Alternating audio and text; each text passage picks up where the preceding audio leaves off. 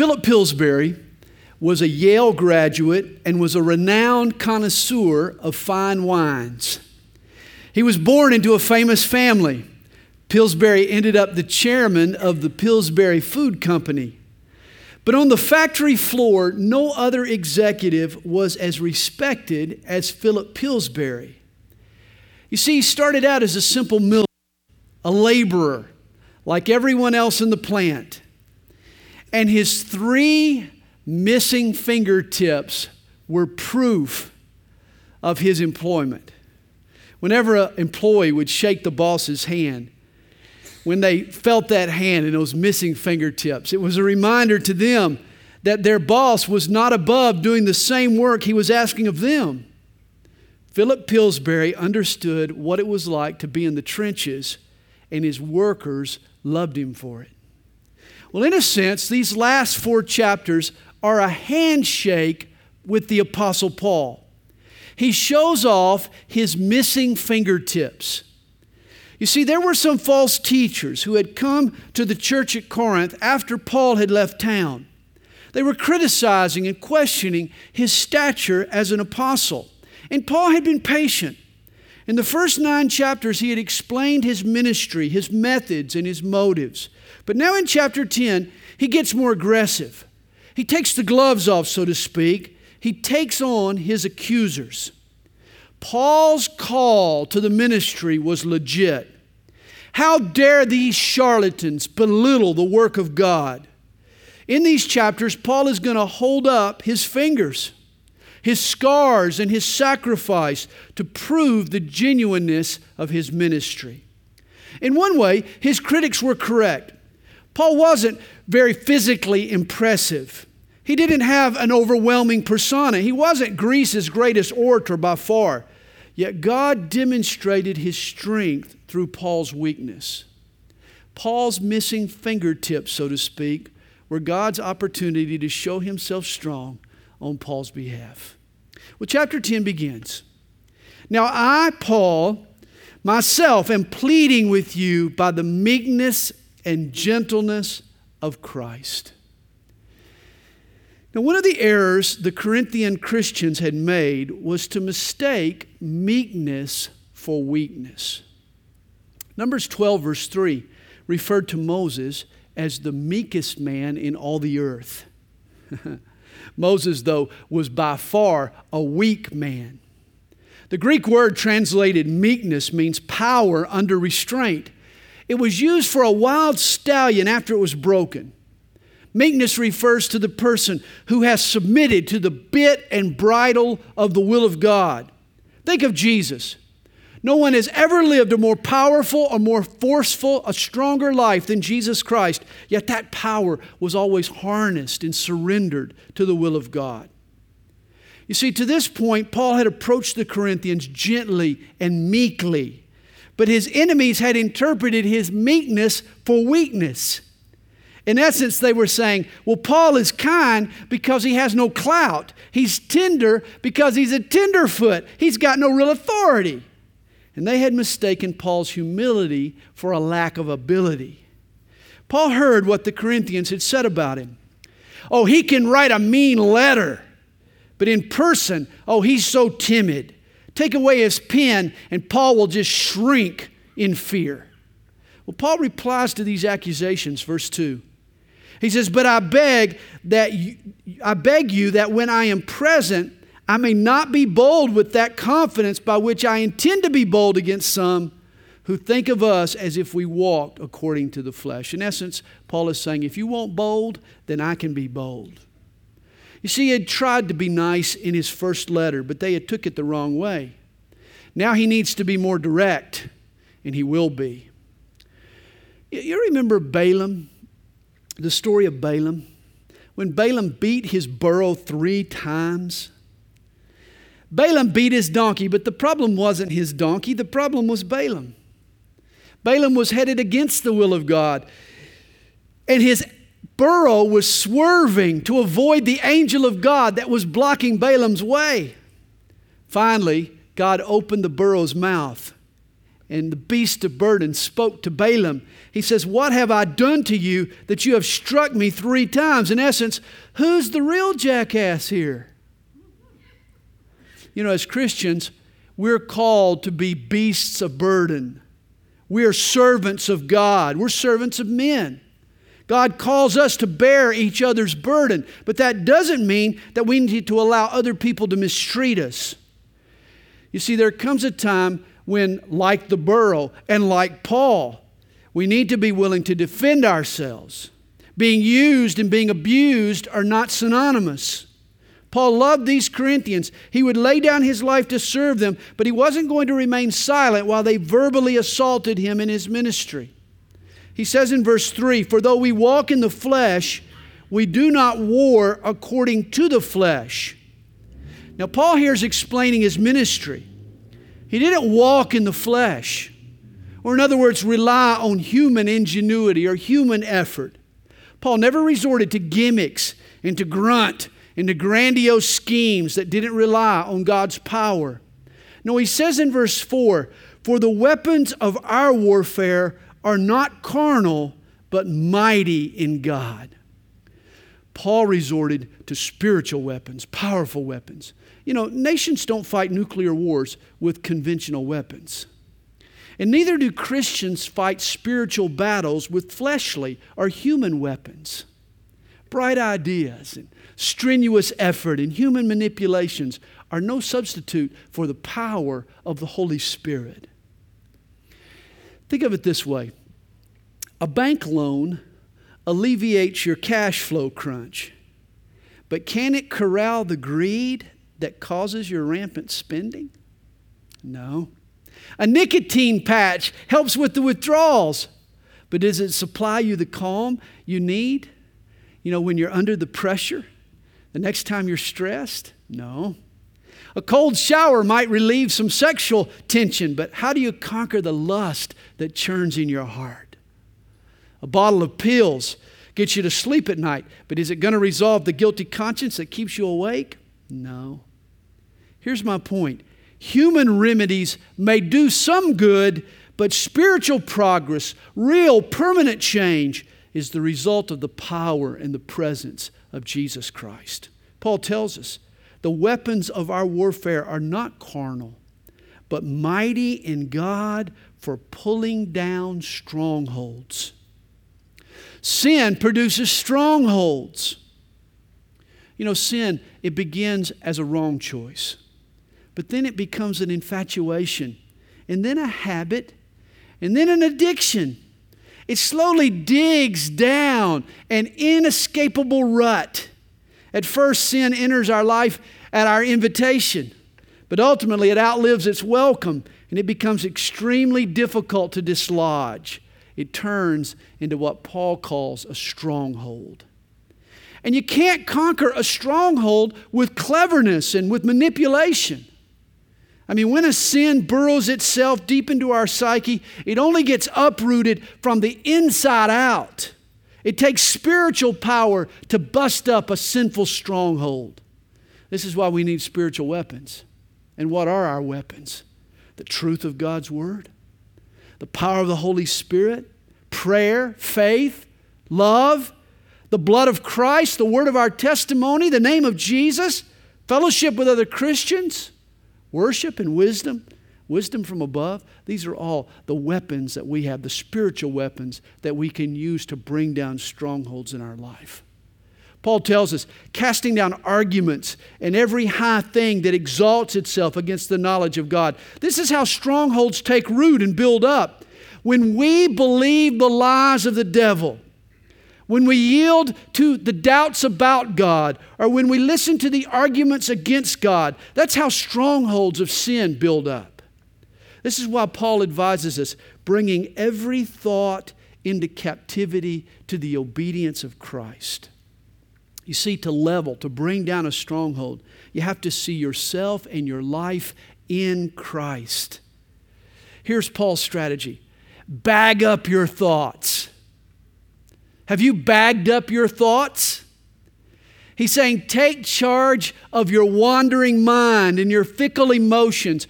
make every impulse in your life harmonize with the truth that is in Christ. When my son Mac was younger, I would take him out to hit baseballs. I had 2 5-gallon buckets full of baseballs. I threw and Mac hit. I threw and Mac hit. I threw and Mac hit and Mac hit and Mac hit and Mac hit. When he was done, we'd have about 75 to 100 baseballs scattered all over the outfield, sometimes all over the parking lot because he was a good hitter. And then we'd have to gather them up. And so for the next 35, 40 minutes, that's what we would do. We would gather up those baseballs and return them back to the bucket. And this is the mental image I have of verse 5. We need to gather up every stray thought, every foul thought, every thought that's been scattered about. We need to gather it up and we need to put it in God's bucket. We need to bring every thought into conformity with the will of God. And then he says in verse 6, and being ready to punish all disobedience when your obedience is fulfilled. Now, Paul has been disciplining the Corinthians. Some had repented, others had resented. But here he says, once you've reordered your thinking to obey Christ, once you have a disciplined mind and you live a disciplined life, then God will use you to disciple others. Paul continues, do you look at things according to the outward appearance? You see, the Corinthians were good at jumping to conclusions. They would size up a person before they heard his heart. This is what they'd done to Paul. We need to be careful lest we do this to others ourselves. You know, on a daily basis, someone drives down McDaniels Bridge Road in Lilburn, Georgia, and throws a beer bottle into the front yard of Calvary Chapel Stone Mountain. It happens every day. At one time in our church's history, Pastor Jeff was in charge of the grounds. And so he was usually the guy who ended up picking up the bottles. So when he would pull up in the morning in the parking lot, he would go out and he would gather up all of the beer bottles that had been thrown out over the night, and he would put them in his trash can in his office. I'll never forget one Sunday morning, one of the elders kind of called me to the side. He said he needed to discuss a serious issue. He put his arm around me and he kind of whispered. He said, Sandy, I think Pastor Jeff has a drinking problem because I'm always finding beer bottles in his trash can. Obviously, he had jumped to the wrong conclusion, which happens when we only examine the appearance. At least our usher handled it wisely and appropriately. He came to the proper authorities. He didn't gossip and spread false accusations like the Corinthians did to Paul. Paul writes, if anyone is convinced in himself that he is Christ's, let him consider this in himself, that just as he is Christ's, even so we are Christ's. Now, this is hard to imagine, but some of the Corinthians had doubted that Paul was even in Christ. Can you imagine questioning the Apostle Paul's salvation? How could you do that? And yet Paul tells them, if I'm not in Christ, then neither are you. Since you are all saved through the gospel that I embraced and that I preached. He goes on, verse 8, for even if I should boast somewhat more about our authority, which the Lord gave us for edification and not for your destruction, I shall not be ashamed, lest I seem to terrify you by letters. Now, the last thing that Paul was into was self-promotion. But you see, the Corinthians, they were forcing him to defend himself. They were backing him into a corner. They had accused Paul of writing these intimidating letters. Paul's ministry, though, was never to bully. It was only to build up. But to continue to do so, he needs to silence his critics. And so now Paul's been put on the defensive. He's going to go on and he's going to defend himself to the Corinthians. Verse 10. For his letters, they say, are weighty and powerful, but his bodily presence is weak and his speech contemptible. See, here was the beef about Paul. Oh, he's mighty with the pen, but he's wimpy and he's tongue-tied in person. Now, there was some truth to this claim. A 3rd century novel entitled The Acts of Paul and Hecla, they give an interesting physical description of the Apostle Paul. We're told he was small in size, with meeting eyebrows, with a rather large nose, bald-headed, bow-legged, strongly built, full of grace, for at times he looked like a man, and at times he had the face of an angel. In other words, he was impressive spiritually, but not so much physically. Other traditions say that Paul spoke with a lisp. As far as Paul's physical features and attributes were concerned, he was less than impressive to look at or to listen to. And this is why the false teachers, this is why they had jumped to the wrong conclusions as far as they could discern. There was really nothing to this guy. They noted his physicality and how unimpressive he was. But what they failed to notice was below the appearance. They failed to note his spirituality. I'll never forget the local radio station that refused to air our radio program chapter by chapter. And the station manager, he was very upfront. He told me he didn't like my voice. He said it wasn't radio quality. Well, I didn't argue with him. I'm sure it's probably not radio quality. I'm just thankful that God isn't limited to radio quality voices. For now, over the years, God has used that program all over the country. In fact, over 300 stations nationwide. And this is what the Corinthians were saying about Paul. His voice wasn't radio quality. Oh, Paul's content was good, but he needed to work on his presentation. You see, the Corinthians, they liked pastors with bling. They wanted the entertaining speakers, the athletic types, the pastors with the airs of success. To them, slick was preferable to substance. It was flash over faith. It was style. Style had replaced truth in their estimation. Warren Wiersbe tells of a pastor he had heard speak. The man was so eloquent, but he was void of a biblical message. A friend next to him sort of summed up the sermon by saying, well, it's like 1 Kings 19, verse 11. The Lord was not in the wind. Don't misunderstand. I believe in communicating the gospel as effectively and as attractively as possible, but the look is never more important than the book. Never. It's not the splash, it's the spirit that causes spiritual results. Notice verse 11, he says, let such a person consider this, that what we are in word by letters when we are absent, such we also will be in deed when we are present. When Paul arrives, he's going to show them just how bold he can be. After this personal appearance, they'll wish that he had sent a letter. He's going to come with his gloves on. For we dare not class ourselves or compare ourselves with those who commend themselves. Now, one of the problems with ministry is the difficulty we have with measuring our progress. Ministry is not like a business when you can just check on sales or profit margin and know how you're doing. You can be faithful to sow the seed of God's word, but that's no guarantee of how fruitful you'll be. In Jesus' parable of the sower, you remember he teaches a 25% success rate. That's not real good. Some seed falls on the stony ground and never takes root. Some seed gets choked out by the weeds. Some seed gets burned up by the sun. In other words, only a quarter of the seed actually takes root. In business, it's widgets you can measure. If you're selling widgets, you can measure them. How many you make, how fast you sell them, how many you sell, what price did you sell them for. You can measure your success. There's a bottom line to measure, but not so in ministry. It's much tougher to measure how well you're doing. And notice a big mistake we can make, verse 12. He says, but they, measuring themselves by themselves and comparing themselves among themselves, are not wise. It's hard to measure your success in ministry, so what do Christians do?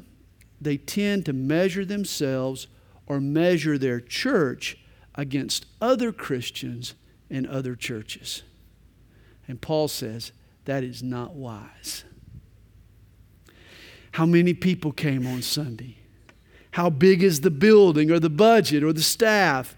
We compare ourselves against one another. And again, Paul says this is not wise. Always remember, much of Christian ministry goes on below the surface. It can't be seen. It can't be measured. You see, a pastor can be faithful to God's calling and the 20 people God gives him. Or he can be unfaithful in a church of 2,000 people. Citizens of God's kingdom, they need to be into growth, not just stats. And there's a difference. Verse 13 tells us, we, however, will not boast beyond measure, but within the limits of the sphere which God appointed us, a sphere which especially includes you.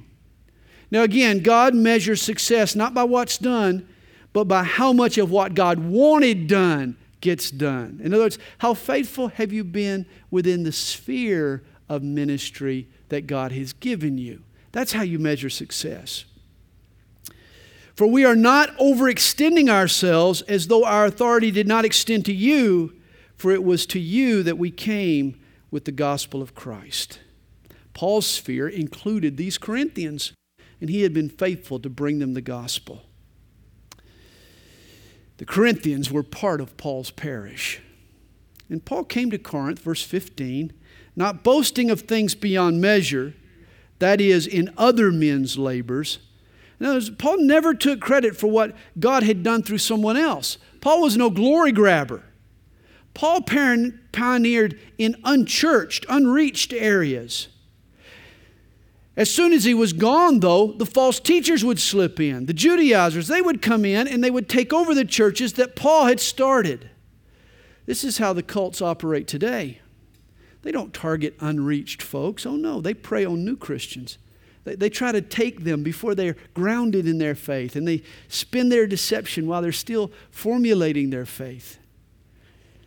Paul says, but having hope that as your faith is increased, we shall be greatly enlarged by you in our sphere to preach the gospel in the regions beyond you and not to boast in another man's sphere of accomplishment.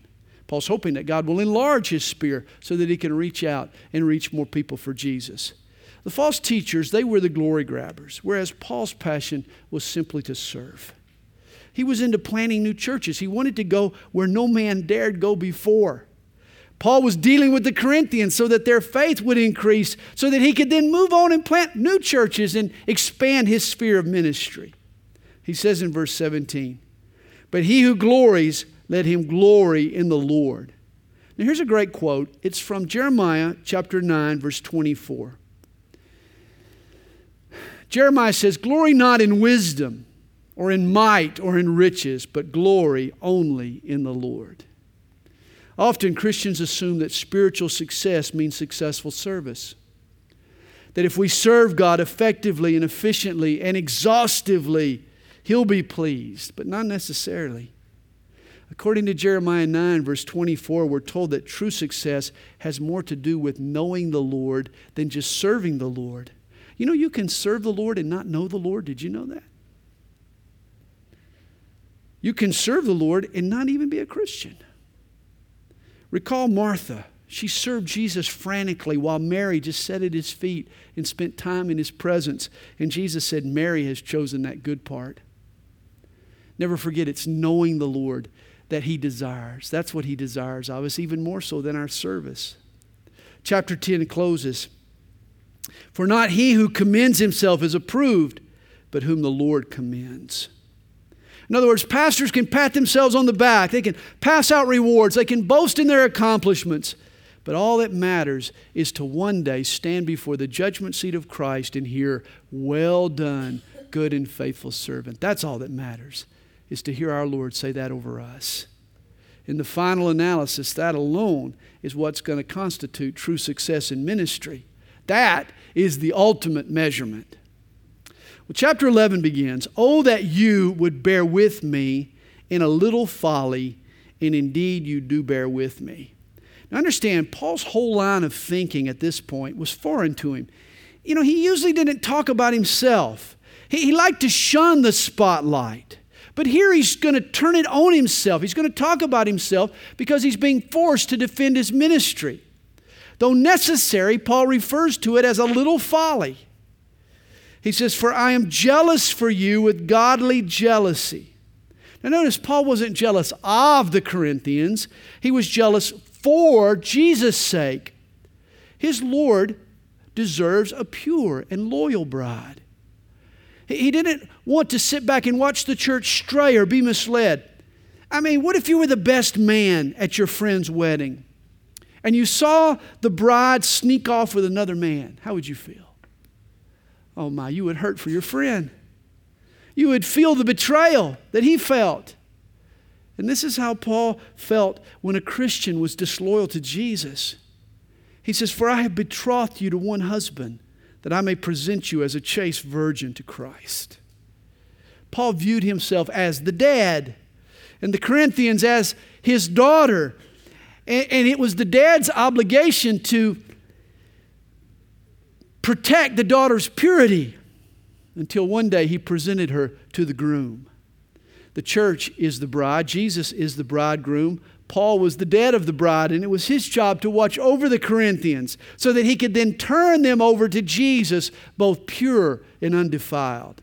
This means his care for the Corinthians wasn't selfish. It wasn't territorial. He wasn't trying to control them. He just wanted to protect the heart of his Lord by safeguarding his bride, what any father wouldn't want to do the same. And as your pastor, this is how I feel.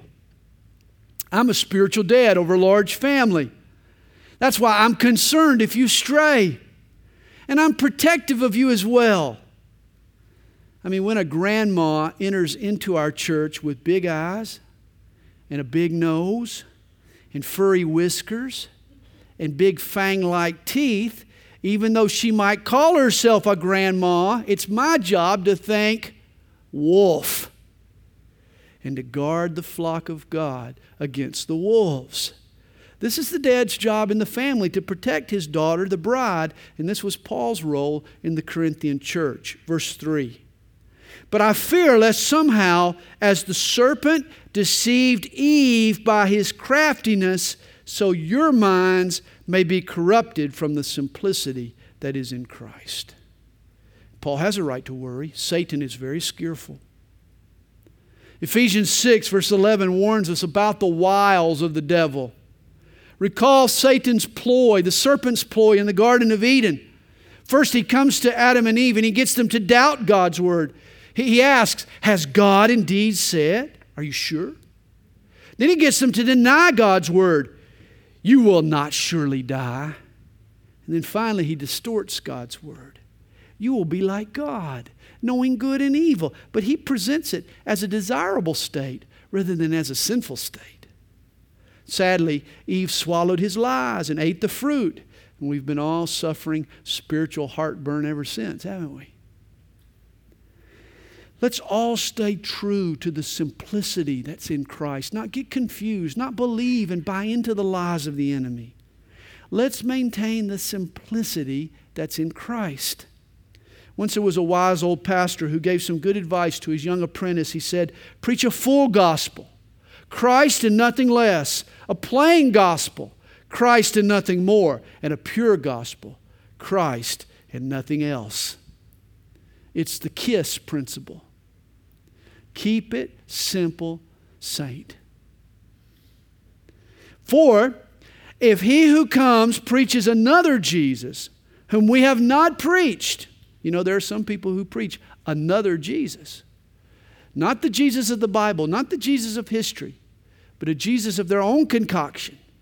Or if you receive a different spirit, not all spirits are the Holy Spirit, or evil spirits, which you have not received, or a different gospel, and there are different gospels out there. Not the pure gospel, the biblical gospel. There are other kinds of gospels out there. Bad news being passed off as good news, which you have not accepted, you may well put up with it. Paul was worried about their spiritual discernment. He was worried that they would buy into these false gospels and false spirits and false Christ. They'd already revealed how gullible they were by putting up with the false teachers who had lied about him. How far are they going to go? Are they going to deny the gospel and the Holy Spirit and Jesus as well? He says, for I consider that I am not at all inferior to the most eminent apostles. Now you see, these false apostles in Corinth, they were going by the title most eminent apostle, or literally super apostle. It wasn't enough for them to just be an apostle. They were super apostles. Kind of like what we have today when pastors become bishops. Not enough to be a pastor, they won't be a bishop. Then later they won't be an archbishop. Paul laughs at this. These super apostles, they have nothing on him. In fact, he was more of an apostle than they were. He says, even though I am untrained in speech, yet I am not in knowledge. You see, here's how you evaluate a pastor or an apostle for that matter. Not by their appearance, but by what they say, the content of their ministry. Not the flash, but their faith, their teaching. What gets said is far more important than how it's said.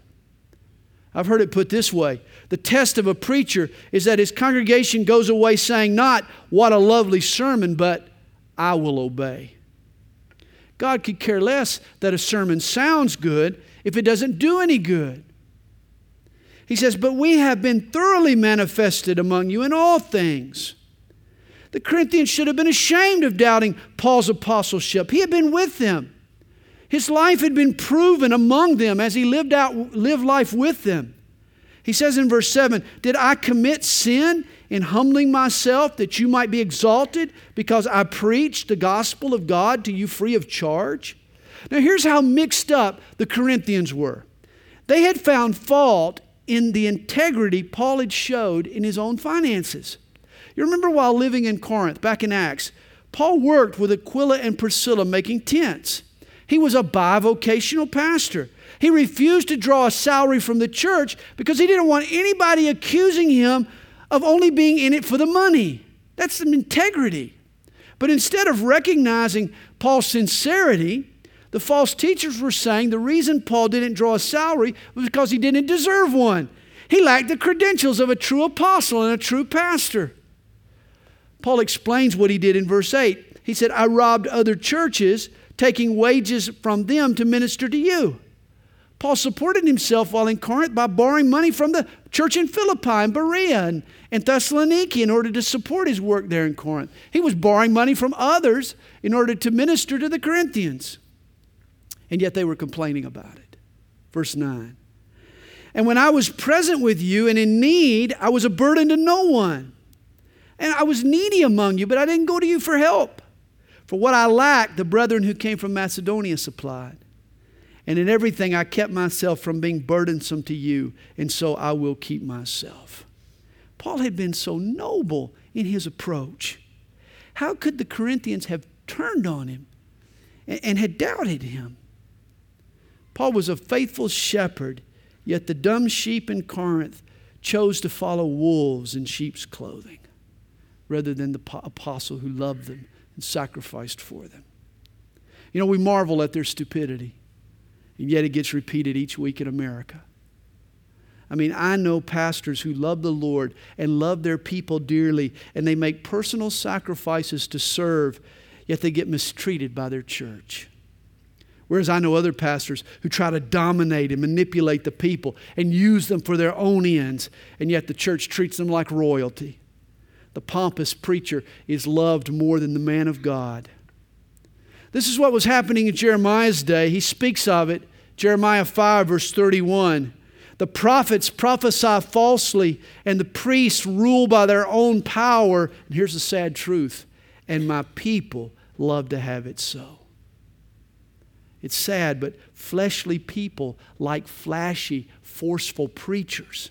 They don't like men who remind them that they need to walk humbly and live sacrificially. Paul tells us in verse 10, as the truth of Christ is in me, no one shall stop me from this boasting in the regions of Achaia. Why? Because I do not love you? God knows.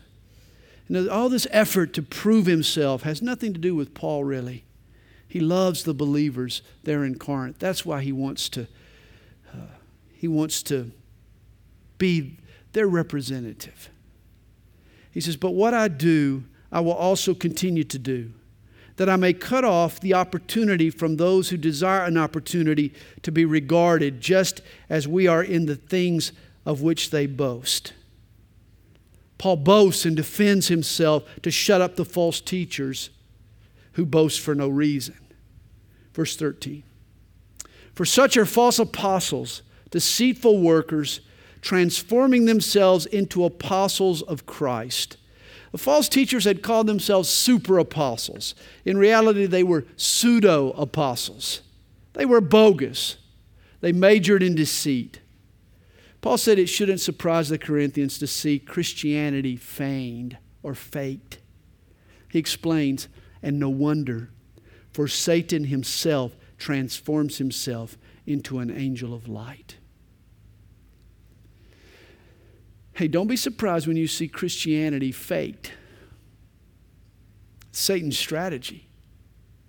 You remember Jesus referred to Satan as a wolf in sheep's clothing. Whereas Paul calls Satan an angel of light. It was Shakespeare who said, the devil hath power to assume a pleasing shape. Satan is the master of disguise. He goes by a million aliases. He has a zillion fake IDs and phony passports. He hates to be identified. Don't you dare expect Satan to appear in red leotards and horns and a pointed tail and carrying a pitchfork. Satan is far too sophisticated to come at you as you might expect. The element of surprise is his most effective weapon. No, expect the enemy to attack wearing a short skirt in a low-cut blouse. Or to come as a father figure, an old guy that you can really trust. Or he's the friend who tells you that he's got the stuff that'll help you kick your depression. Just take one of these and your problems will be gone. That's how Satan approaches us, in a pleasing shape. Expect Satan to offer you a deal so sweet, you almost miss the fine print. You almost overlook the one catch. Is it any wonder that the two products with the cleverest commercials are always beer and the lotto? Is that any wonder? I wish just once they would show you the truth. A family getting evicted because his dad gambled away the money, or a drunk with his head in the toilet. Just once show us the truth. Paul concludes his caution on appearance. It can be deceiving. Verse 15.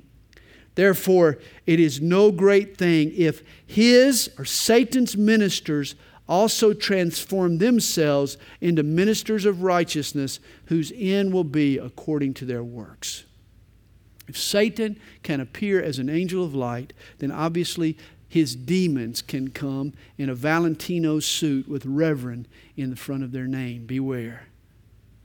Beware of false apostles and false pastors. Verse 16. I say again, let no one think me a fool. If otherwise, at least receive me as a fool, that I also may boast a little. What I speak not according to the Lord, but as it were foolishly, in this confidence of boasting. Again, it wasn't his habit of boasting about himself, but Paul knows he needs to muster a defense. Seeing that many boast according to the flesh, I also will boast. In other words, I'm stooping down to the level of the Corinthians now. I'm going to speak to them in terms that they can understand. It's not what I want to do, but it's what I'm going to have to do to defend myself. And you got to read the next statement with sarcasm. He says, for you put up with fools gladly, since you yourselves are wise. In other words, you great, wise Corinthians.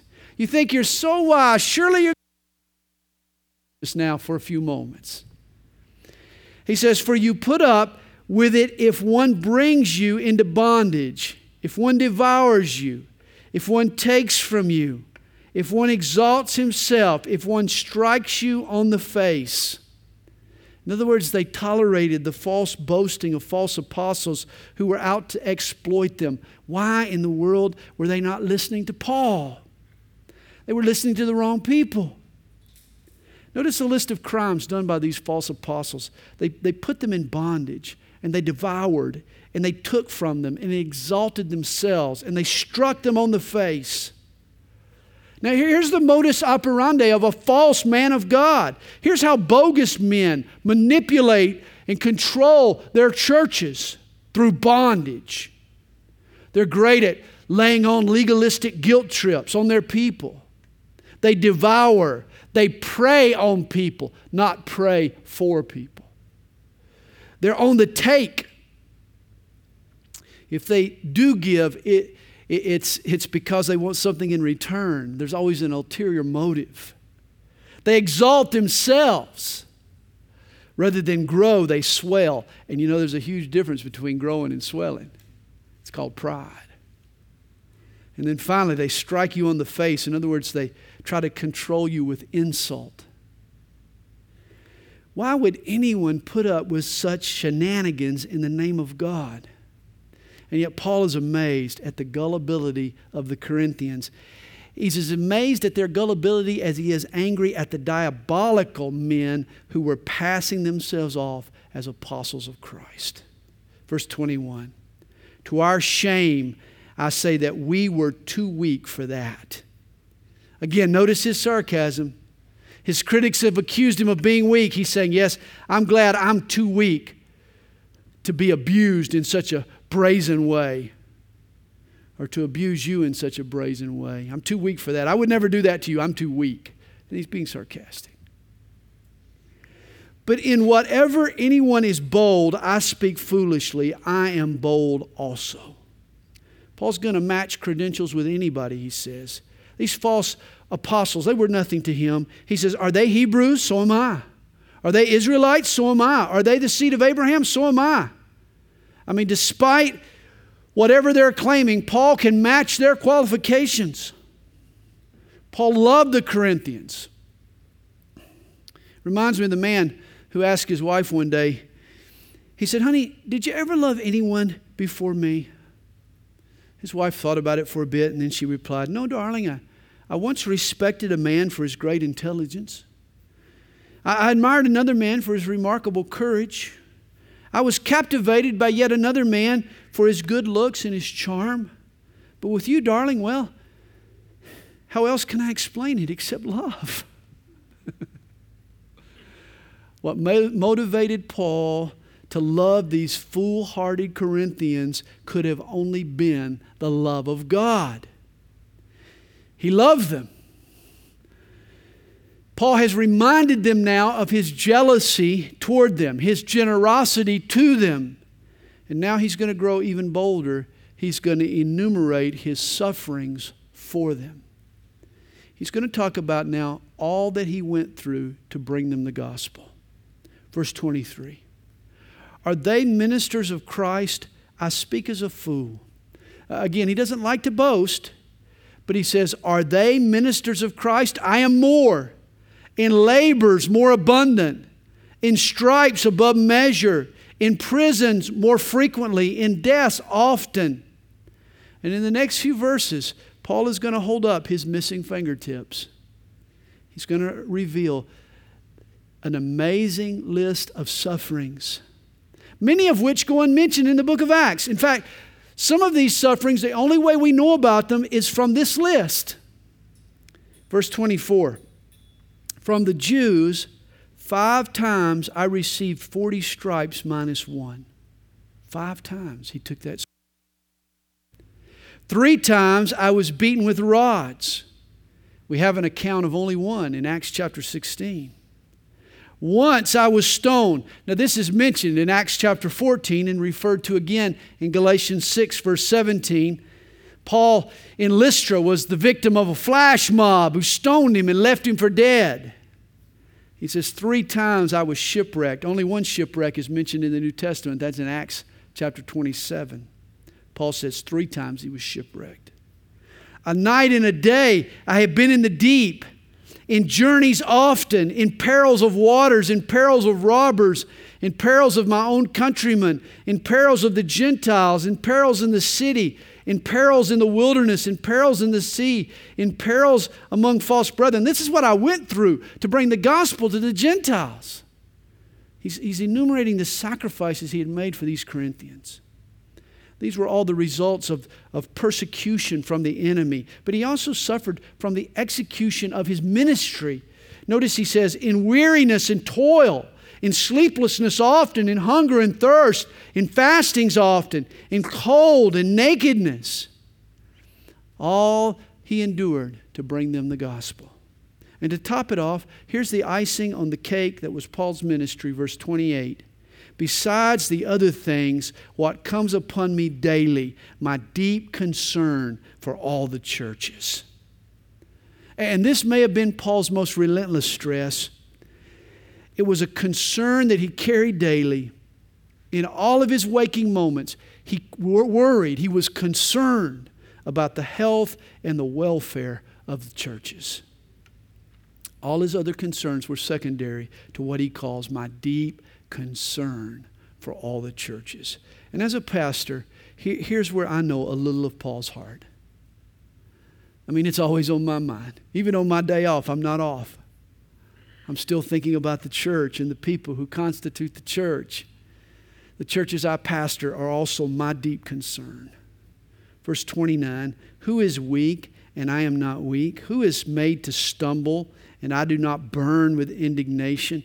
I mean, Paul cared so deeply. He got emotional over the plight of the people there in Corinth. He bled when he heard that someone was. If I must boast, I will boast in the things which concern my infirmity. Paul is saying, if you want proof of my apostleship, here it is. But he doesn't point to statistics, to numbers of converts, or to churches that he planted. Instead, he's pointed to his sufferings. You see, to Paul, it was not his stars, but it was his scars that proved his legitimacy. Verse 31, the God and Father of our Lord Jesus Christ, who is blessed forever, knows that I am not lying. In Damascus, the governor under Aretas, the king, was guarding the city of the Damascenes with a garrison, desiring to arrest me, but I was let down in a basket through a window in the wall and escaped from his hands. Okay, now Paul has been boasting. So what is the byline that he's going to use finally to illustrate the pinnacle of his success? In other words, how does he want to top off his resume? That's what he's been giving us, his resume. How does he want to top off his resume? I was preaching on Mars Hill in Athens. No, that's not the episode that he gives us. I was planting churches all across Asia. No, that's not what he tells us. How does he top off his resume? Well, I made this sneaky exit from Damascus. I was actually let down over the wall like a baby in a basket. Not exactly the most flattering picture for a promotional packet, would you say? And yet here was Paul's point. These false teachers in Corinth, they said that God chose them because of their exceptional talents and their righteousness. Paul says, for me, it's just the opposite. I'm nothing special. I'm just weak and ordinary and needy. They let me down over the wall in a basket. And yet God in His grace chose me to do great things. Now I got to ask you, what kind of a guy do you want to follow? A guy full of pride? A guy full of himself? A guy who thinks he deserves God's blessing? Or a guy dependent upon God's grace? A humble man. Who do you want to follow? An Ivy League debutante or a fellow worker with 3 missing fingertips? But you knew his heart. You knew that he loved you. You knew that he was willing to serve alongside you. Who would you want to follow? Well, Paul is saying in tonight's chapters, I'm the guy with the missing fingertips. And there we have 2 Corinthians chapters 10 and 11.